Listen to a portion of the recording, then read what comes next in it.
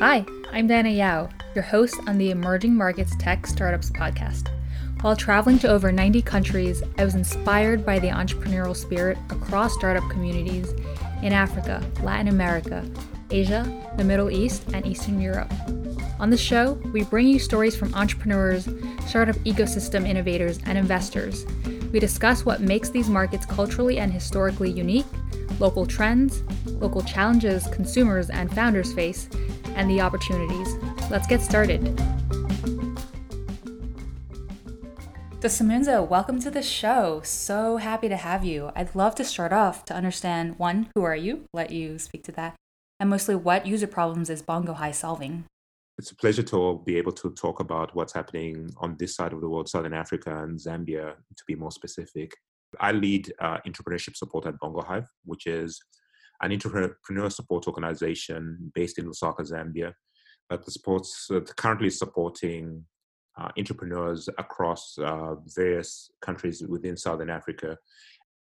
And what's your personal mission/vision for seeing how Bongo Hai changes the economy? Our mission at Bongo Hive really is we work with great minds building viable solutions that change the world. We're in the early phases of that. We still hold to that and continue to push towards being able to get startups that come from this region that then can add value to the world. And they don't have to be tech startups. They could be, for example, startups in agriculture. But then them being able to supply food to the rest of the world is something that we would be keen to see. We've worked with startups, and we 9 years we've worked with startups and a lot of small businesses, in the range of about 1,300 entrepreneurs that we've worked with. In the last 4 years, we've helped companies get resources in the tune of at least $1 million at pre-seed level. And amongst the entrepreneurs we've worked with, we've largely worked with 53% of them happen to be women entrepreneurs, which gives you an idea of the need that we're addressing in the market that we work with. Prior to Bongo Hive, there wasn't this type of resource to help small businesses and entrepreneurs. What we came in initially to do was to then support tech businesses and tech startups. But what we found was that the pool of tech skilled people intending to start startups wasn't as many as we initially thought there were. But then second thing was that, and why we became sector agnostic, was that we then also realized that it would be great, there was an opportunity to learn about the various sectors. So if you talk about agriculture, education, you talk about logistics, you talk the various sectors, and then observe where there were opportunities to then leverage technology to become a supporting infrastructure within those sectors. So over the last 4 years, we became of being agnostic. We've now had a better sense of where technology can be leveraged. You are the Paul Graham of Zambia. And on that note, let's talk about the founding story and how your journey was part of that. So what motivated you? And I know there's 4 other co-founders. Yeah, there's 3 other co-founders. So I'll start off with Lukonga, Slumesi, and myself all returned to Zambia around. We all either studied outside the country or lived outside the country for a while, and returned to Zambia around the same way. And we kept bumping into each other in certain forums. Bart and Lukonga worked together for an NGO, and they initially started off with a project that they had that supported schools of education, getting infrastructure like computers and so on, getting installed into those educations, so that teachers people who were learning to become teachers were already had some level of IT skills before they got deployed into the schools. Lukonga got inquisitive and started asking these interns about, okay, great, once this internship is over, what are your plans for the future? I started inquiring into what skills they would like to learn whilst doing that. That conversation happened to come across myself and Slumesi and myself, and we got involved as volunteers, and we thought it was a cool thing to help out on the weekends with regards to with helping them learn about frameworks that existed, stacks that were available that they could access if they wanted to build things. Android then became a thing very, very early. So if we talk about 2011, and it was weighing out smartphones then became the next technology that we were looking at with regards to if people didn't get computers on their desks, then they were more likely going to have mobile phones. And the way off between iOS against Android, we knew that the price point of iOS immediately meant that Android was going to be the popular platform in Africa. And the question then for us was, how do we then get people to start developing apps? Or how do we get people, young people to learn how to develop apps? Because this wasn't a thing in universities yet. And so we held Zambia's first Android workshop that lasted 2 weeks. We were fortunate to have met somebody from Canada who was willing to come over and teach and during this workshop. And two apps that came out of that were an app that helped Zambians read the constitution and contribute their ideas towards the constitution that we were drafting, a new constitution that we were drafting.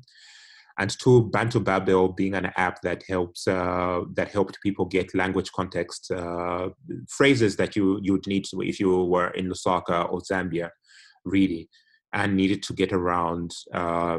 So phrases like, what are the directions to, or where do you catch a bus, or where can you get food, and things like that, if you needed to be able to get through that.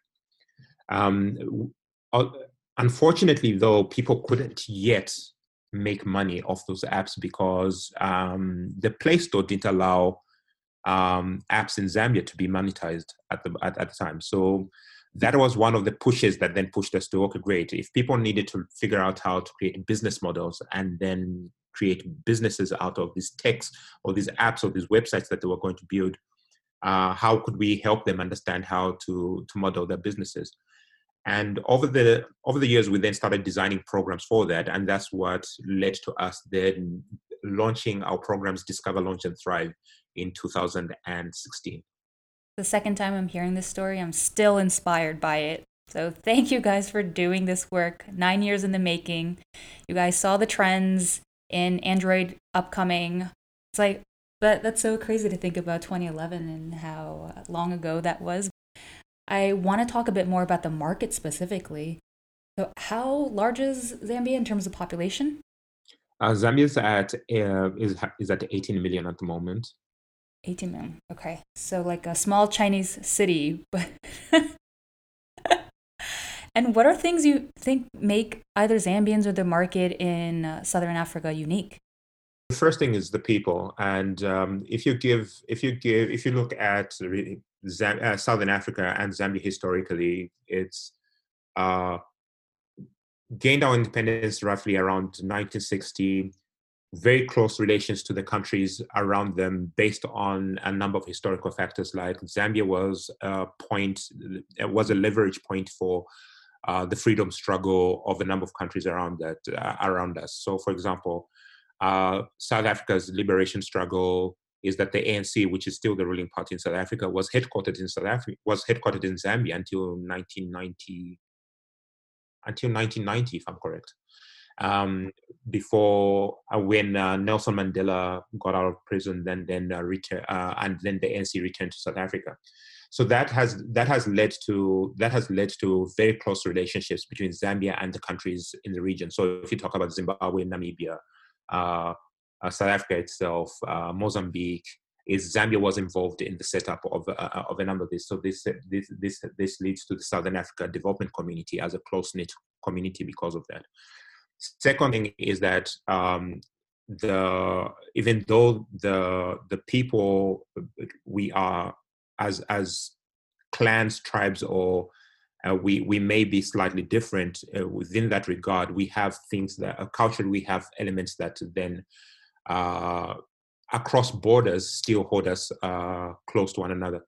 So the market opportunity then becomes within the Southern African region, if you combine the countries, then becomes great if you look at it in that context. So if you look at 18 million Pili people, that could be a city in other countries.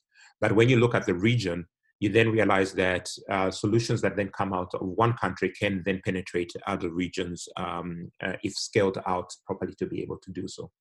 And the fact that we almost all speak, except for Mozambique and Angola, that we all speak English as one of the languages that we use, then that also facilitates market entry in that regard. Then very few people know this because people then concentrate on things like the politics and so forth and so on that happen with certain countries. But very few people realize that, for example, countries like Zimbabwe have got very, very high literacy rates. I think probably they're still the highest literacy rate on this continent. So you've got that kind of resource to be able to take advantage of with regards to building solutions and market penetration and building and getting good businesses off the ground. A lot of the things you're saying resonate and just elevates what I do think startup founders should be focusing on. You talked about regional approach.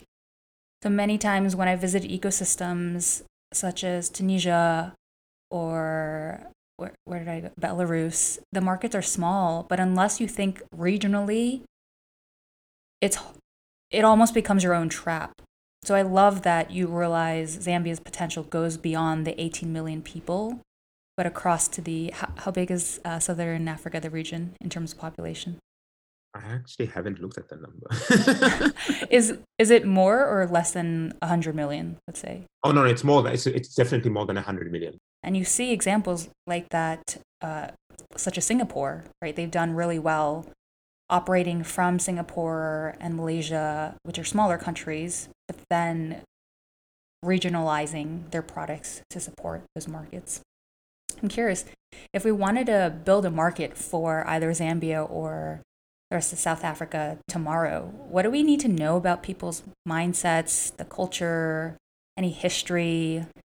I'll give you an example. In Sofia, they were like, oh, if you build a tech product and you charge people, you'll never have traction because people here, one, they don't really believe in tech, and two, if it's not free, we're not using it. So what are things that, we have to understand about the people's mindset in South Africa, in Southern Africa? There's the gap between what you would generally call a middle class is very thin in the context of the populations that we are dealing with in Southern Africa.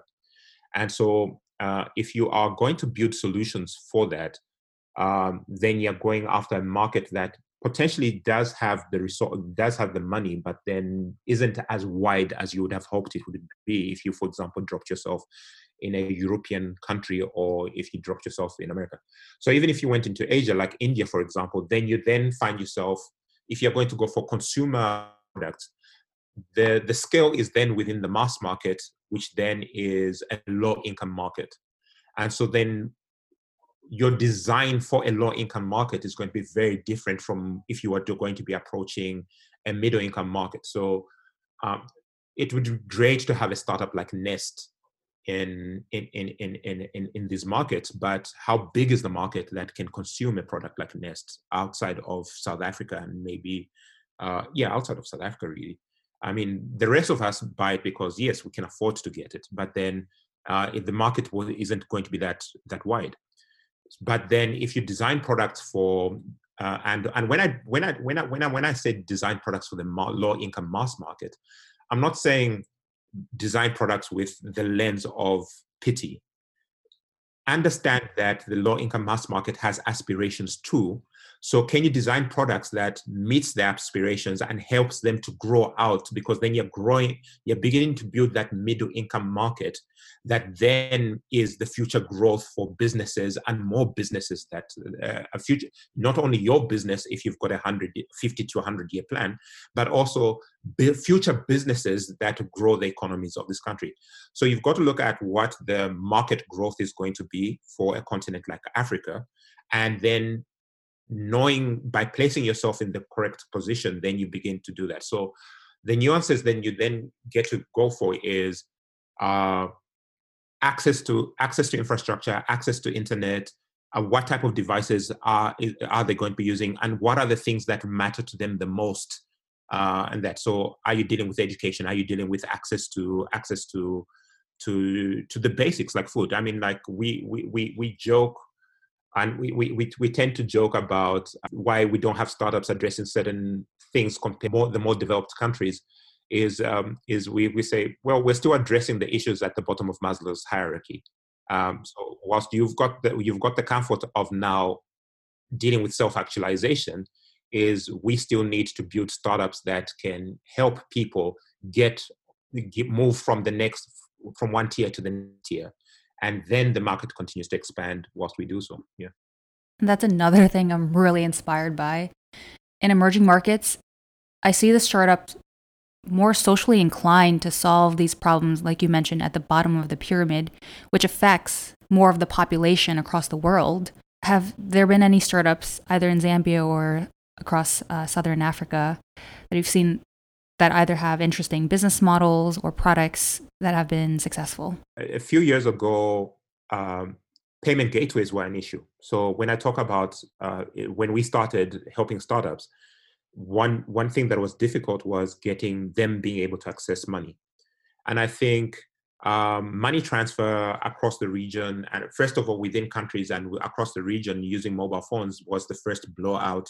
So Zona grew out of that, and then now we're seeing the likes of other companies now taking that model and now enabling people to now not only work within the context of the country, but then start to take that into the next country, and so that those transfers can happen within that. We're looking at companies like Zazu, that's beginning to then address what the market needs are with regards to people being able to open up bank accounts from the mobile phones, being able to transact, being able to then send money to other people, but also make payments across that. So we've just helped a company called, we've just been working with a company called Digital Paygo in Zambia that then also then lays the infrastructure for other fintech startups to be able to then build on top of that infrastructure. I know when I was in Zambia, I personally came across Zipos. And what was the other trucking startup? But maybe you can talk about their business model or what they do, because those stories are really inspiring. So Zipos, for example, is a good example of startups that meet the needs of the emerging or the viable mass market. And what they do is they work with they've designed a product for micro retailers, and micro retailers being shops that are in low income communities, and that are possibly manned by one store, probably a cubicle. But then, one of the challenges that they face is access to capital, and that's another opportunity that we find startups working with, is helping people get access to capital, to finances. But then one of the challenges that those small businesses have is record keeping. They don't have formal record keeping, formal records that help them then get money from a bank, which again, with high interest rates in the region of 30+% at the banks, doesn't allow a lot of micro retailers to then also access money from the bank. But what Zipos is doing is helping them digitize their transactions within the shop, so that one, they can do stock taking, and two, they can mark up when they need to order. They know when they need to order products, but also have a record of transactions that have happened. This allows financial institutions to get a digital record that they can see of how often transactions happen within a business, and then give them a level of money that they can then borrow from the institution whenever they need to borrow to restock, or if a shock happens to happen in the lives of the owners of the business. Then you've got Musanga, who do logistics, in the sense of being able to help businesses move goods from one place to another, but using an app in the same way that you would use Uber, for example. So a factory that needs to get produce towards stores can list the different places they need their produce to be taken to, and then have a truck driver who might not be busy at that time come over, pick them up, and then make sure that delivery happens. So in a similar way, the factory doesn't have to worry about owning delivery trucks, but it then can hire trucks that are available on a platform to then make that to get that delivery to happen. With ZPOS, I didn't know they were doing the additional things of getting the data to then potentially give them access to loans as well, to connect them to banks. So that's in another addition where it seems like they're creating, not just solving one pain point, but creating an ecosystem for these micro retailers that is really just inspiring. And I would love to see them scale across beyond just Zambia, but across the region, because micro retailers and their challenges and the fact that not many companies are solving them is a challenge across the world. So it's examples like this that your organization is helping to scale and helping them succeed to solve problems for the global north and south. So the last part, want to talk generally about the startup ecosystem in Zambia or across southern Africa. Out of the three, and you have to choose one, what do you think is the biggest challenge? One, lack of quality startups. Two, talent in terms of hiring talent, or investment. Oh, and I have to choose one. I'll go with investment. At the stage 9 years now, and where we are, and that includes 4 years of actually working with startups. Investment is now the next piece that we need to solve for. And whilst there is investment in the market, largely around, and there's a lot of work being done, and so we will not take credit for being the only ones trying to solve this. There's a lot of work being done around trying to bring capital closer to businesses. But what we've seen is largely a lot of attention, a lot of investors coming into the market looking for businesses that are in the range of investment opportunities that are in the range of $2 million and above. And we understand that, given the work that needs to be done to qualify an investment, but also given the proximity of the Southern African region towards where the investors are coming from, if they're coming in from Europe or America. We understand that it makes sense for them to then make larger deals. However, for their pipeline, you still need to accelerate the growth of businesses that can get to that level of consuming $2 million, $5 million or and above.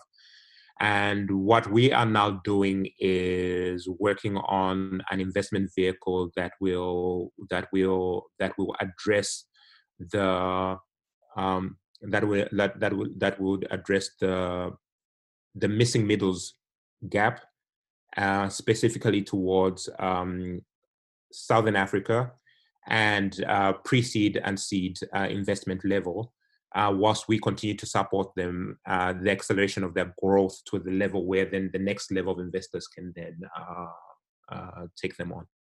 It is great that you're solving this problem, because when I first heard about this problem, I was like, it's so ironic. These investors are saying they have too much money they can put into earlier stage startups. And for me, I was befuddled, but I understand.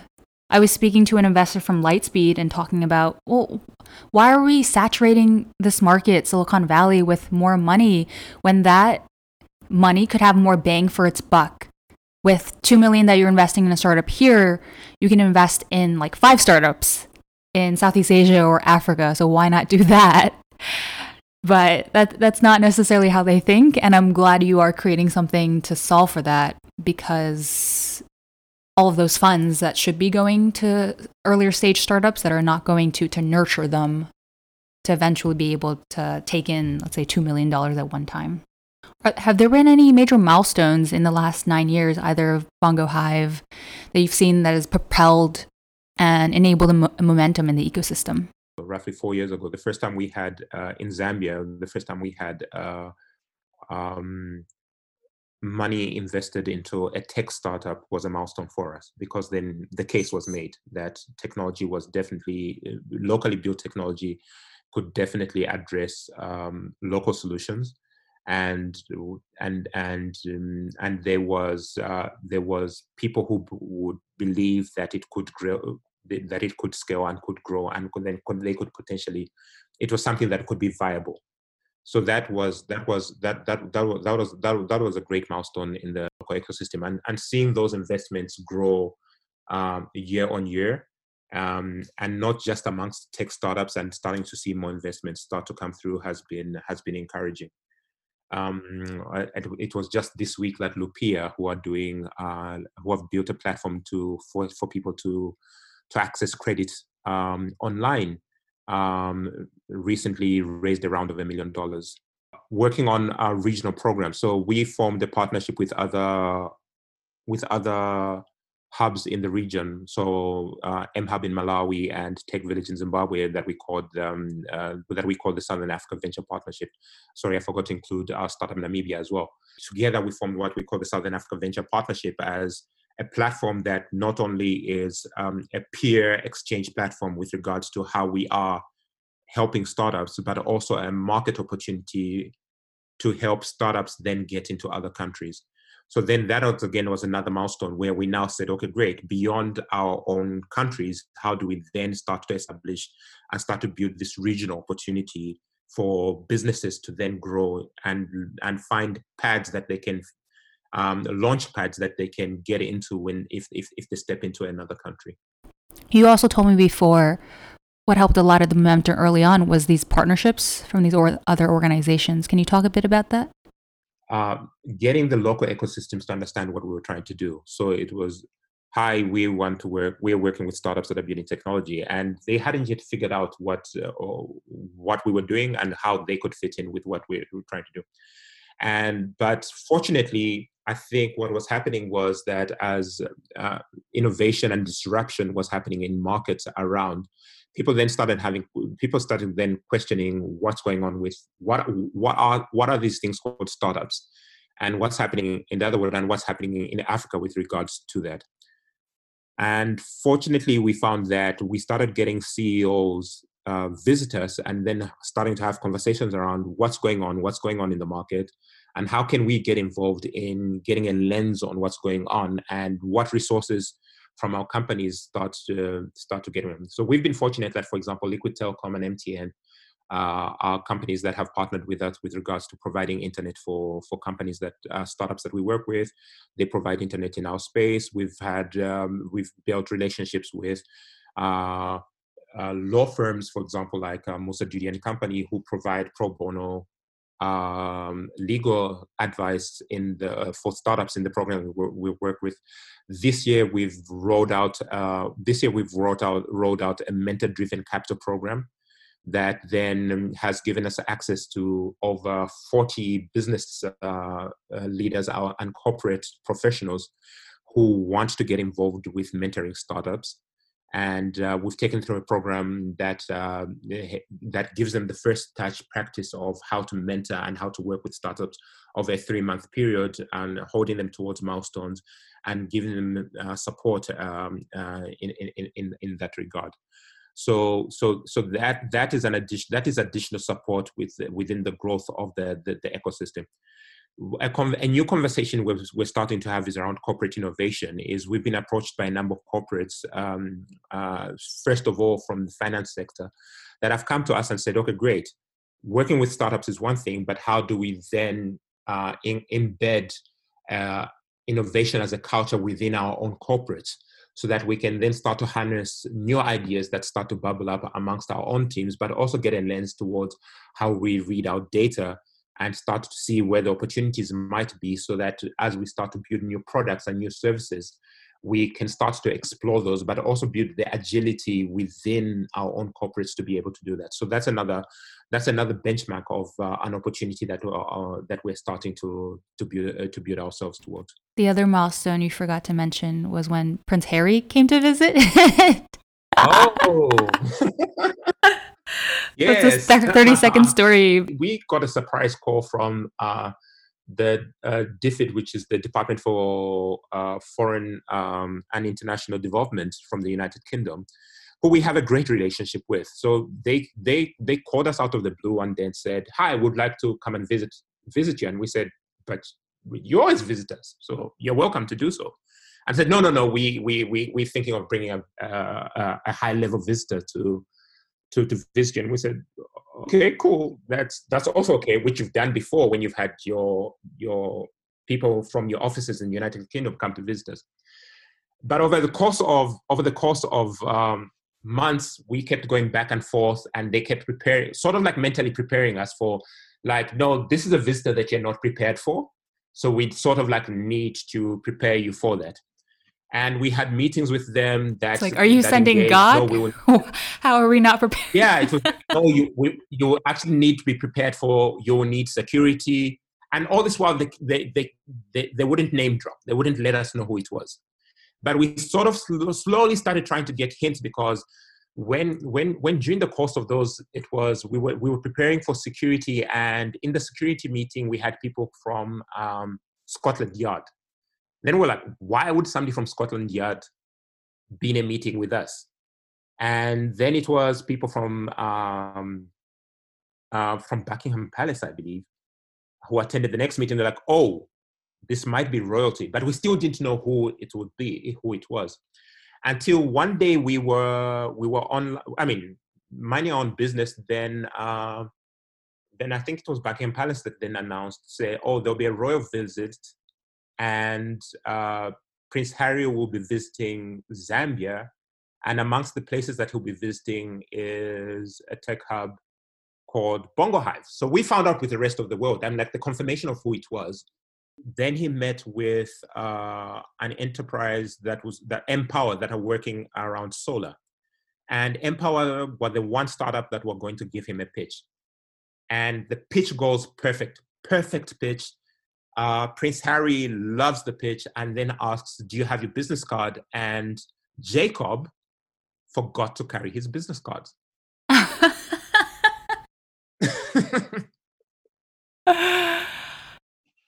It's not surprising in the startup ecosystem, because people are like, who holds business cards anymore? Yeah, we all use LinkedIn now. But then, on that day, he the one person who asked for his business cards, he forgot to give them to him. Yeah. That's so hilarious. I hope his response was, oh, Prince Harry, just add me on LinkedIn. Who needs these flimsy papers that you're going to toss away anyways? Well, the beauty of it is, when we finished the tour, Prince Harry then followed up to say, can I please have that piece of paper with your details? That's so sweet. I hope he followed up. He got his number. Last question. How can the world help? You guys are doing amazing things. And the whole idea of creating this podcast was to serve as a platform to showcase the amazing things you guys are doing, but also to the world figure out ways how they can help you guys. So maybe what are the 1 to 3 things? Working in around product design and so on. If people have time to lend themselves towards that and strategy development, we are always happy to connect our startups to mentors that can work with them in need support. Second one is what I talked about with regards to investment. So realizing what the challenges are around that, we are building the vehicle to then manage resources for LPs that are interested in Southern Africa and the types of startups that we support and the types of challenges that we would like to address on the continent going out into the world. And so we're keen to meet with people around that. And a third point that I would also look at is that building out technology as a service is we're also keen to work with people who are willing to lend some support and some time around CTO as a service. A lot of the startups have got first-time CTOs in their companies. So if there are people willing to offer mentorship or some time towards working with their CTOs around in an advisory role, we are also very, very keen towards to connecting the startup founders to people like that. CTO as a service. That's the first time I've heard that term, and it encapsulates it so well. And I really appreciate you being explicit about these things, because now that you say it, I'm like, yeah, all these dots I should connect. Simunza, thank you so much for your time. I've learned a ton. This is the second time we're talking, and I continue to just learn so much more. And thank you for your dedication. I can't believe it's been 9 years. I mean, some of these tech companies that have been here have only been around for less than that time. So your dedication to the ecosystem is amazingly inspiring. And I can't wait to talk to you next. And I always enjoy having conversations with you. And and thank you for shining spotlight on emerging markets. Thanks for joining us today on the Emerging Markets Tech Startup Show. If you have questions, comments, requests for me to cover an emerging market, or want to be connected with today's guest, leave me a comment in the reviews or find me on Twitter @Diana Yao. Until next time,